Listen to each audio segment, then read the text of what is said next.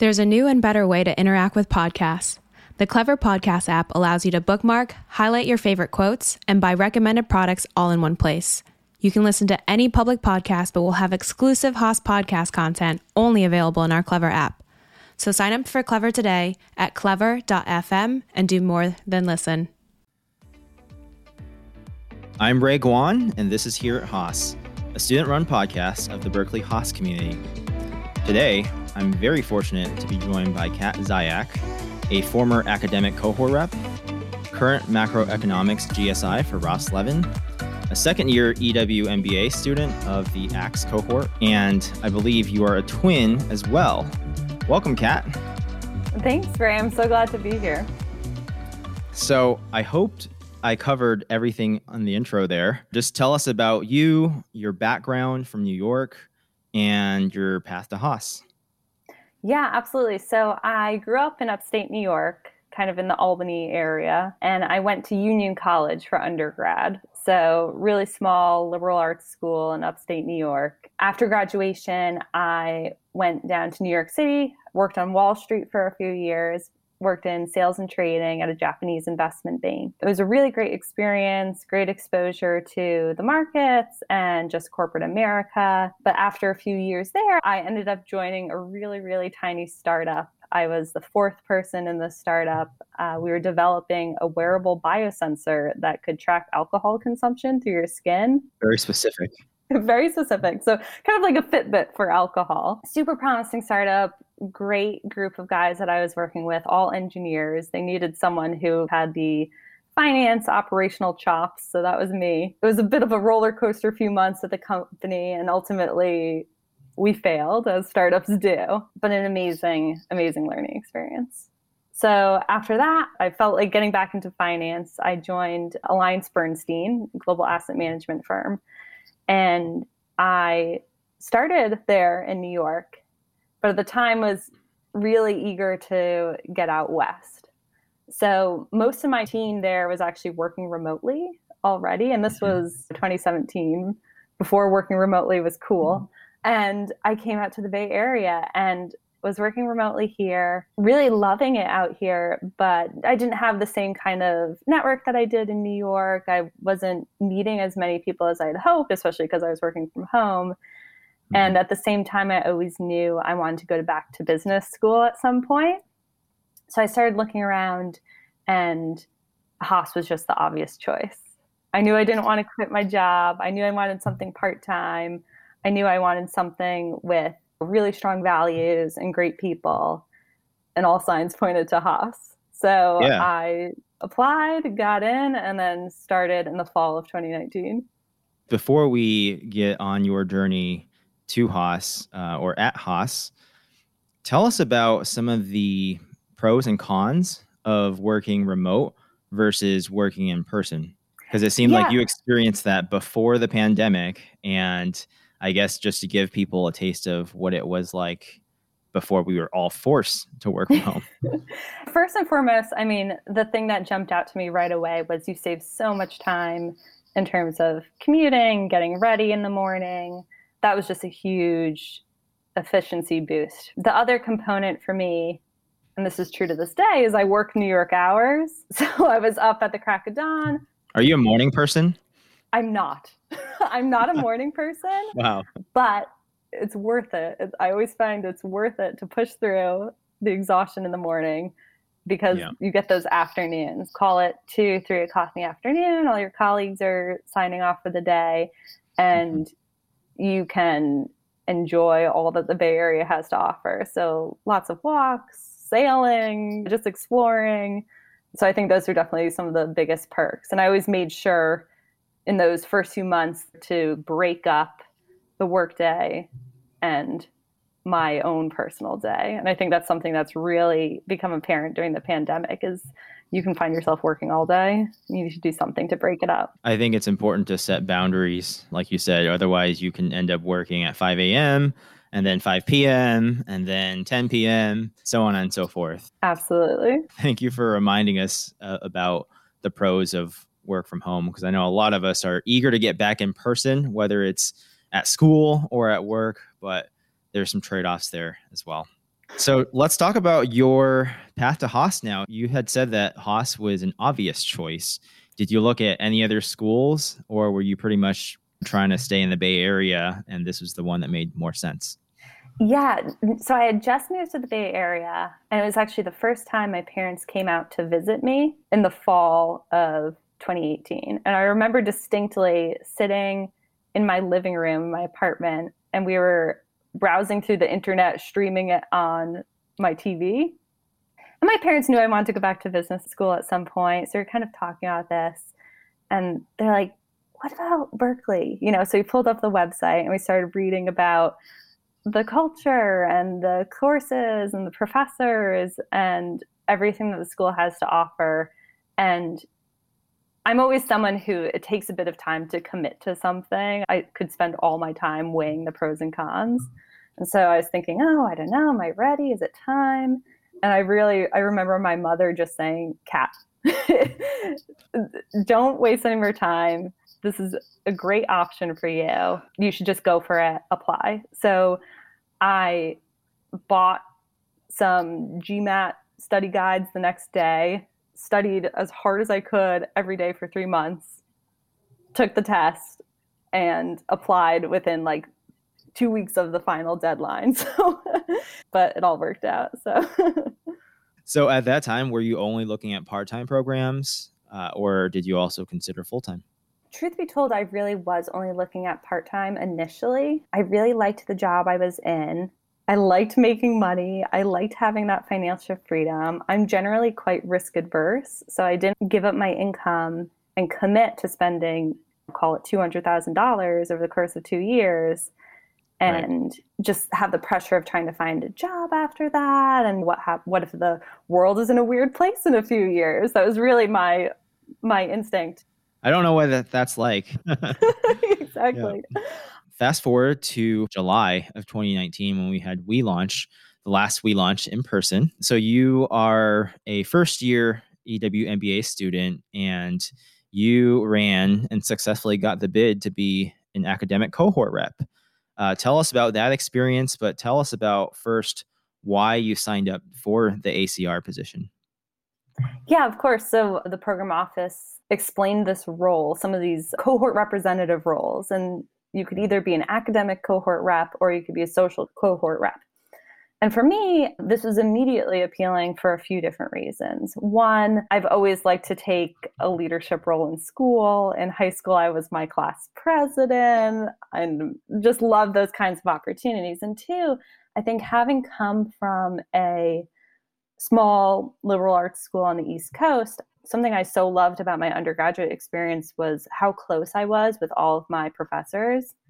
And granted, like most of the courses I was taking at Union, by the end were like 10 kids. I had some courses where it was just me and one other student and the professor.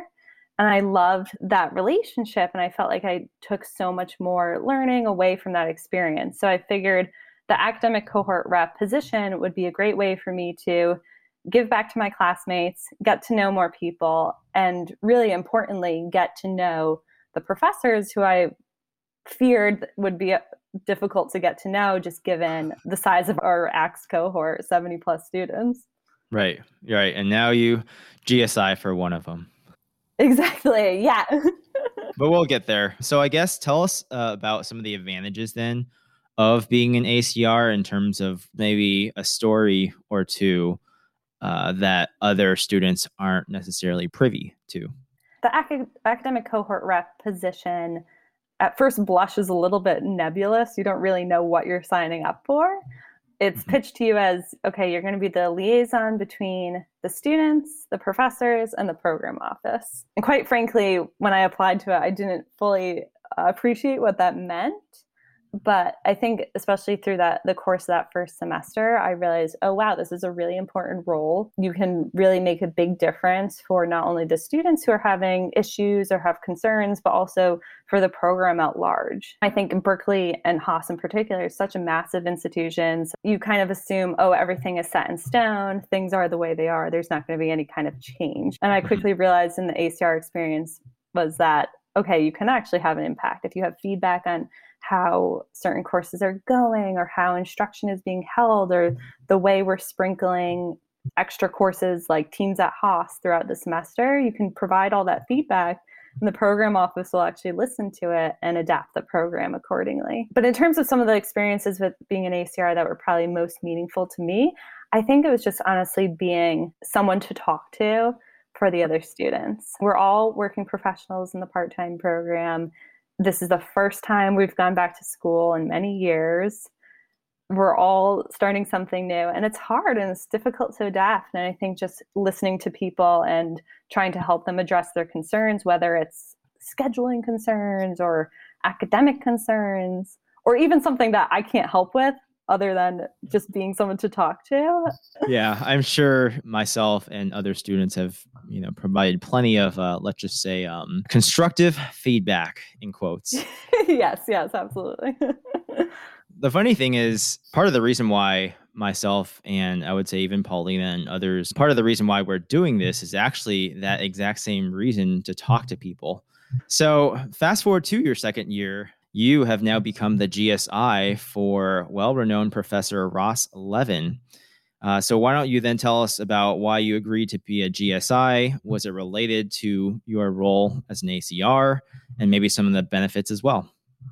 Yeah, so my experience GSIing for Ross Levin actually goes back to the first year of classes. I was an econ major in undergrad, and in the first year of courses at Haas, you take microeconomics in the fall and the macroeconomics in the spring. And so I ended up taking microeconomics in the fall, and I'm glad I did because I learned some new stuff that I hadn't necessarily been exposed to in undergrad. And then in the springtime, my undergraduate experience in econ was actually largely focused on macroeconomics. So I was a little hesitant, should I really repeat taking more macro if I've been so exposed to macro for 4 straight years, in undergrad.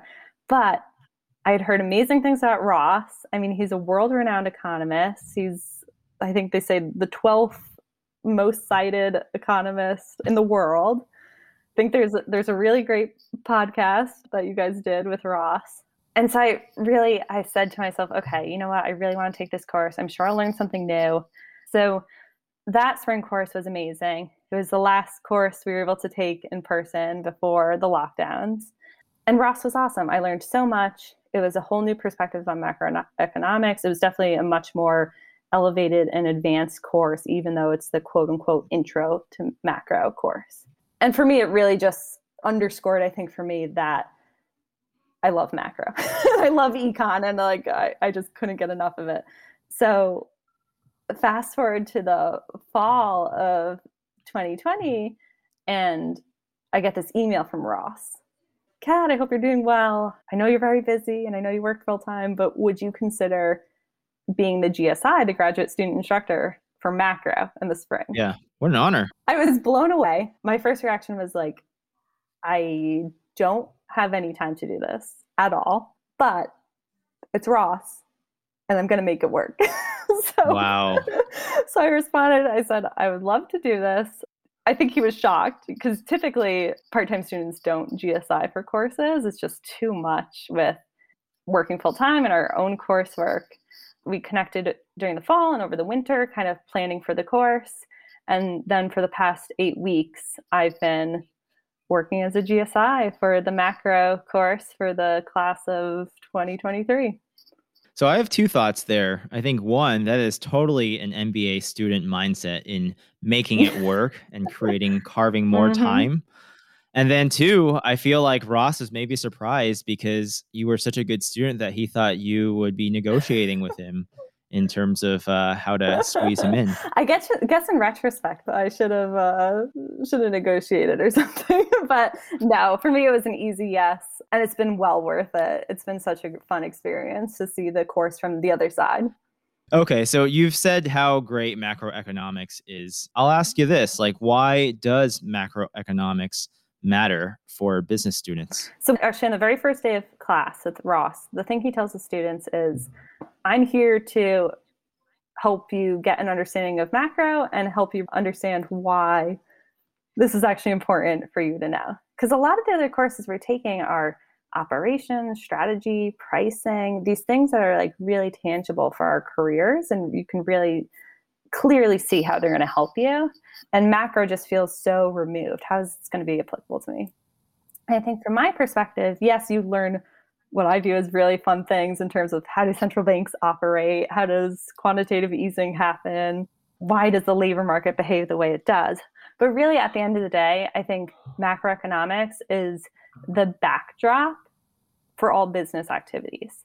And so even if you're in a tech startup and you don't know anything about finance, macro matters to you because that economic backdrop determines what the environment is like for raising money through a VC. If you're in healthcare, macro might tell you certain things about the business cycle or how different economies are performing relative to each other, which could have tangible impacts on your business. So I really do think macro and econ at large is an underappreciated subject in many business schools. But I think Haas does a great job, and the professors who teach economics to the Haas students do a wonderful job of emphasizing why econ matters and how it can actually impact you from a business perspective. And I think the biggest learning that I had from that class was how basically like the Fed will lower interest rates to get people to spend, or they'll raise interest rates. But to actually apply it, like a real life example, my parents right now are thinking about buying property in Las Vegas because they believe that the housing prices will rise in the long run. But in the short run, I think my dad and I were just discussing right before this podcast, he was saying right now the interest rates are low and that's why it's a good time to sell. So he's thinking about actually selling our place here in Dallas, renting an apartment, and then, potentially buying later. Wow, that's very exciting. Yeah, I guess it's macro in real life. Touches everyone's lives. Exactly. Before we move on, I just have to ask you, has Ross then opened up to you more now versus when you were in ACR on the other side? I think Ross has always been a very approachable professor. You kind of go into that class so intimidated, like, oh my God, here's someone who's worked at some of the biggest financial institutions in the world, is at the top of his field, and here's little old us like just trying to learn the basics. Ross is wonderful, and he's added so much value to, I think, the Haas community, and just like the passion he brings to the classroom and the interest that he solicits in students is really, really unique. And so it's just been so much fun to work with him on this class, and he's been so open to some of my suggestions, and I really have felt like a peer of sorts, which has been really a lot of fun. I think that's one thing that, for the most part, Haas professors have done very well, which is adjust to feedback that they get. Even during the course, we see some of the feedback we give, whether it's around break times or asynchronous versus synchronous material, a lot of adjustments that professors have made, which in this virtual environment, it's probably harder than we think it is for them. Oh, absolutely. Yeah, like this semester, Ross has been teaching in one of these classrooms that they call a Barco classroom. It's basically a classroom outfitted with 1 million screens, and you can see all your students almost at like life size. I don't even know if I could handle it. You're coordinating having all the students in front of you, and then your slides, and then you can't see your slides, and you're trying to like see hands being raised and watch the Zoom chat. It's crazy. But I think our professors have adapted quite well, and it's pretty impressive. I think this is officially the 1 year anniversary, if not very close to it, of the date we actually all had to shelter in place in the Bay Area. So how has the quarantine been for you? How has your experience been? Thank you for asking that. So my experience has been okay. For me, it wasn't a huge change simply because I was already working from home. And in fact, in a weird way, I kind of liked that everyone started working from home, because when I used to tell people I worked from home, I always got weird looks. What's the story there? What's going on? And now it's like everyone gets it. They understand that you can be just as efficient. You can move forward in your career just as much. It's not weird. So that was the first thing. But I think for me, honestly, the biggest thing at the beginning, throughout it all to this day is I'm very, very close to my family, but almost all of my family is on the East Coast. And before the pandemic, especially because I was working remotely, I could see them quite frequently. And one of my biggest fears moving out to California years ago was, oh gosh, what if I don't get to see my family that often? I don't know if I could survive something like that. And here we are forced to do that. There's just no option. And I'm very risk adverse, so I wasn't going to get on a plane and kind of take that chance. Right. It's just been a matter of really like adapting. So a lot of Zoom family calls, stay in touch as much as possible, blowing up the family group text, just trying to really stay as close as possible, even though you're not necessarily physically close. No, that's a good point. I think a lot of the connections we make now, since it's all virtual, you have to be very deliberate about it. I heard an episode of a podcast where they say that everything's being accelerated. So if things didn't work out for you, whether it's in your career, your personal life, family, whatever it is, it's going to be 10 times as good or as bad. Yeah. I guess the good thing is it sounds like you and your family are connecting very frequently and are probably on the good side of it. Yeah, I think so. And honestly, my saving grace has been that the one family member who is out here with me is my twin sister. Nice. So while we don't live together, we live really, really close to each other. And so we've fortunately been able to safely see each other a lot throughout the pandemic. And that's been a blessing. You mentioned that you are a twin, and I think I didn't really know that until we had the leadership communications class. And it's so funny you say that you didn't realize until we did the leadership communications class, because during that first year of school, every weekend we had class. I told my sister, I was like, Julia, come at 6:00, come to our happy hour. You got to meet everyone. And, next time. And then next week, I'm like, come, you got to meet everyone. Come on. Well, she pushed it off for so long that now we're all remote and she still hasn't met anyone in person. So I'm like, that's what you get for declining my invitation all the time. Haas boats this fall. Yes, that would be a blast. How has being a twin shaped your academic journey and career? Yeah, for me, I think my twin and I have always been super, super competitive with each other. So it was the two of us who were the oldest children. I'm the actual oldest child. I'm 2 minutes older than her. Oh, zing. And then we have a little sister who's 4 years younger than us. But in high school, and I guess actually all through elementary school, middle school, and then through high school, we were just super competitive with each other. And so, a lot of people talk about competing against themselves. And it was like a heightened version of that. Not only was I competing against myself, but I was competing against someone who had my exact DNA, my exact life experiences. And it just drove us to be really, really competitive and really excel as students. That was kind of our thing. Then during college, we went to different schools. So I went to Union. She was on the West Coast. She went to Caltech. So we were totally on opposite ends of the country for the first time in our entire lives, which was a good experience. But after college, we knew we wanted to be back in the same city. So we moved to New York together. And like I had mentioned earlier, I was working on Wall Street, like a very intense, for lack of a better word, like fancy job, talking to clients who work at hedge funds and people trading millions of dollars every single day. It was just this crazy experience. And my sister was working for Teach for America. So she was working for a school in the South Bronx, teaching high schoolers math. And every night we'd come home to our same apartment and kind of just compare stories. So here we were working not that many miles away from each other, but seeing two totally different sides of the world.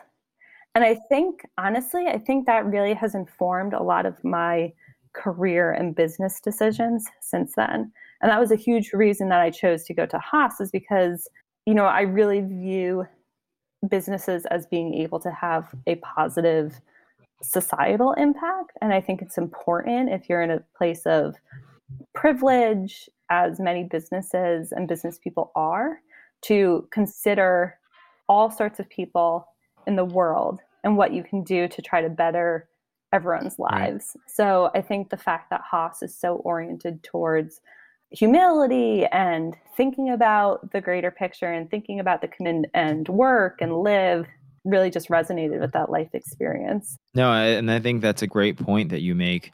Whereas maybe 20, 30 years ago, businesses were concerned, I don't want to say 100%, but maybe 99% about just purely profit. Versus now, you have so many more companies that are very mission driven these days than in years past. And I'm glad that your experience in sharing stories with your sister provides you kind of that perspective that you see a lot of companies, at least nowadays, are transitioning towards. Yeah, absolutely. And so today, I still work at AllianceBernstein, but have a new role at the firm. So last December, I joined the responsible investing team. And one of the things my team is responsible for is voting all of our proxies. So of course, we're shareholders of a ton of different companies. And as shareholders, we get to vote on different proposals. And one of the themes that's coming up this year is this idea of businesses being for more than just, making money for their shareholders. There's this idea of considering stakeholders. So your employees, your communities, your customers, your planet, things like that. And it really does seem to be part of the direction businesses are headed in. And it's considering not just the bottom line, but really what is the purpose? What are they doing to make the world a better place? Yeah, no, I love that. Okay, so Kat, you are now in full elective mode in that both of us have, for the most part, completed our core classes.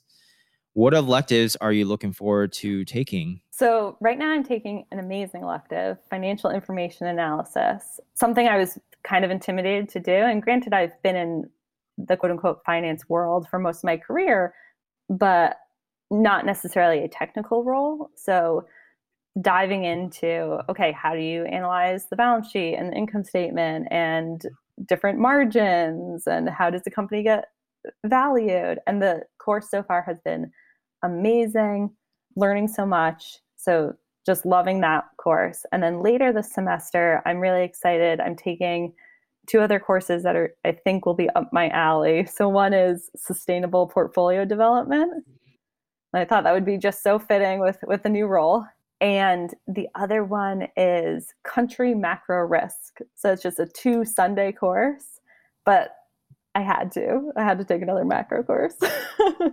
When you first said it, for some reason, I thought of country as the country, like country music instead of each individual nation.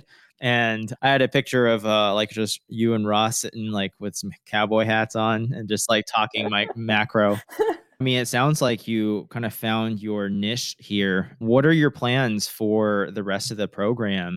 Yeah, so I think, for the rest of the program, first of all, I can't believe we're already more than halfway through. It's been going so fast.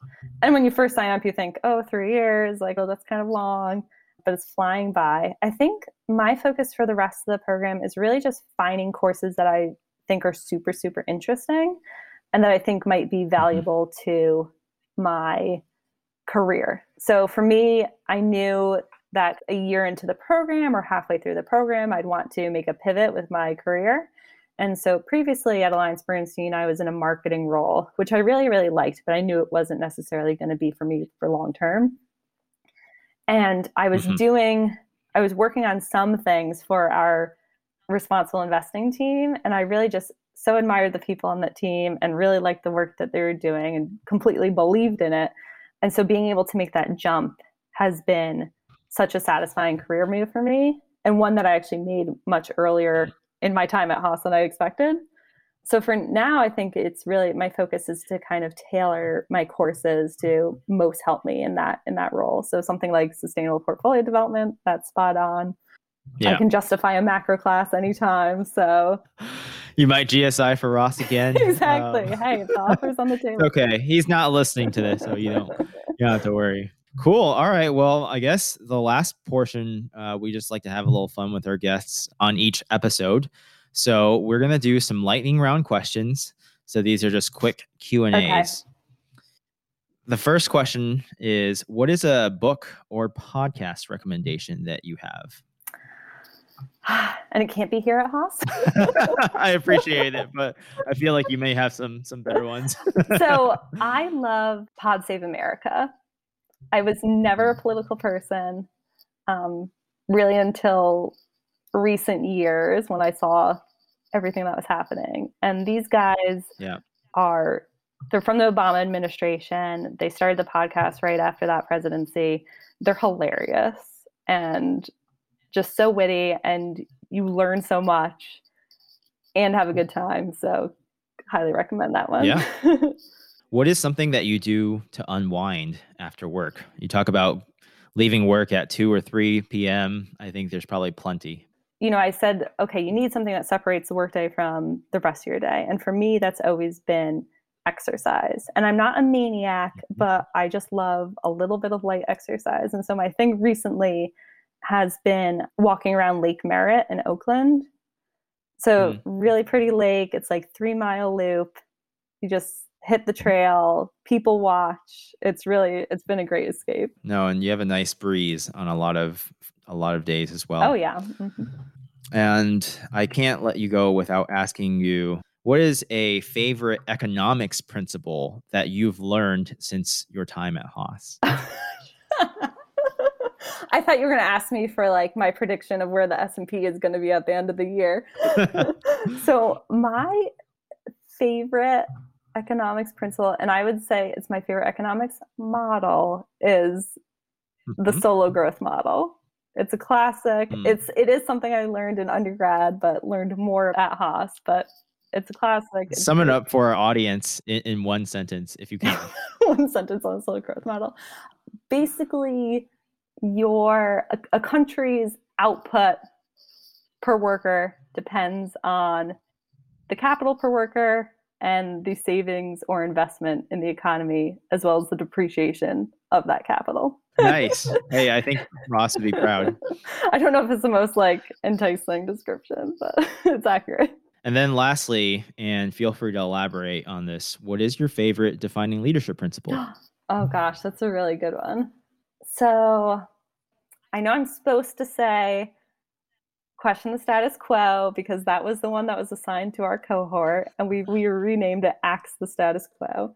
But for me, I really think it's confidence without attitude. And I think it's because that first weekend at Haas, we launched, I was just so blown away by the students, and I realized, oh my goodness, Haas says they recruit based on the defining leadership principles. They interview you based on the defining leadership principles. You might have to write an essay about it, but you kind of wonder, is that all marketing? And then that first weekend when I met everyone, I thought to myself, oh my goodness, these people embody the defining leadership principles. And I think particularly confidence without attitude. Everyone's wicked smart. Everyone's wicked successful. They're on amazing life paths, but they're just pleasant to be around and cool people to hang out with. Yeah, no, I think that is definitely the most difficult one, because I feel like a lot of times when you do get confidence, your quote unquote attitude also goes up. Yeah, they're usually correlated. Yeah. Exactly. There we go. Way to tie it back to an academic principle. Exactly. All right. Well, thank you so much for coming on the podcast today, Kat. Thanks, Ray. This has been great. Thanks for tuning in to another episode of Here at Haas. If you enjoy the show, please leave us a rating and review, and check out our website for links, show notes, and other episodes. This episode was produced by me, with editing done by Kyle Cook. I'm Ray Guan, and we'll see you next time here at Haas.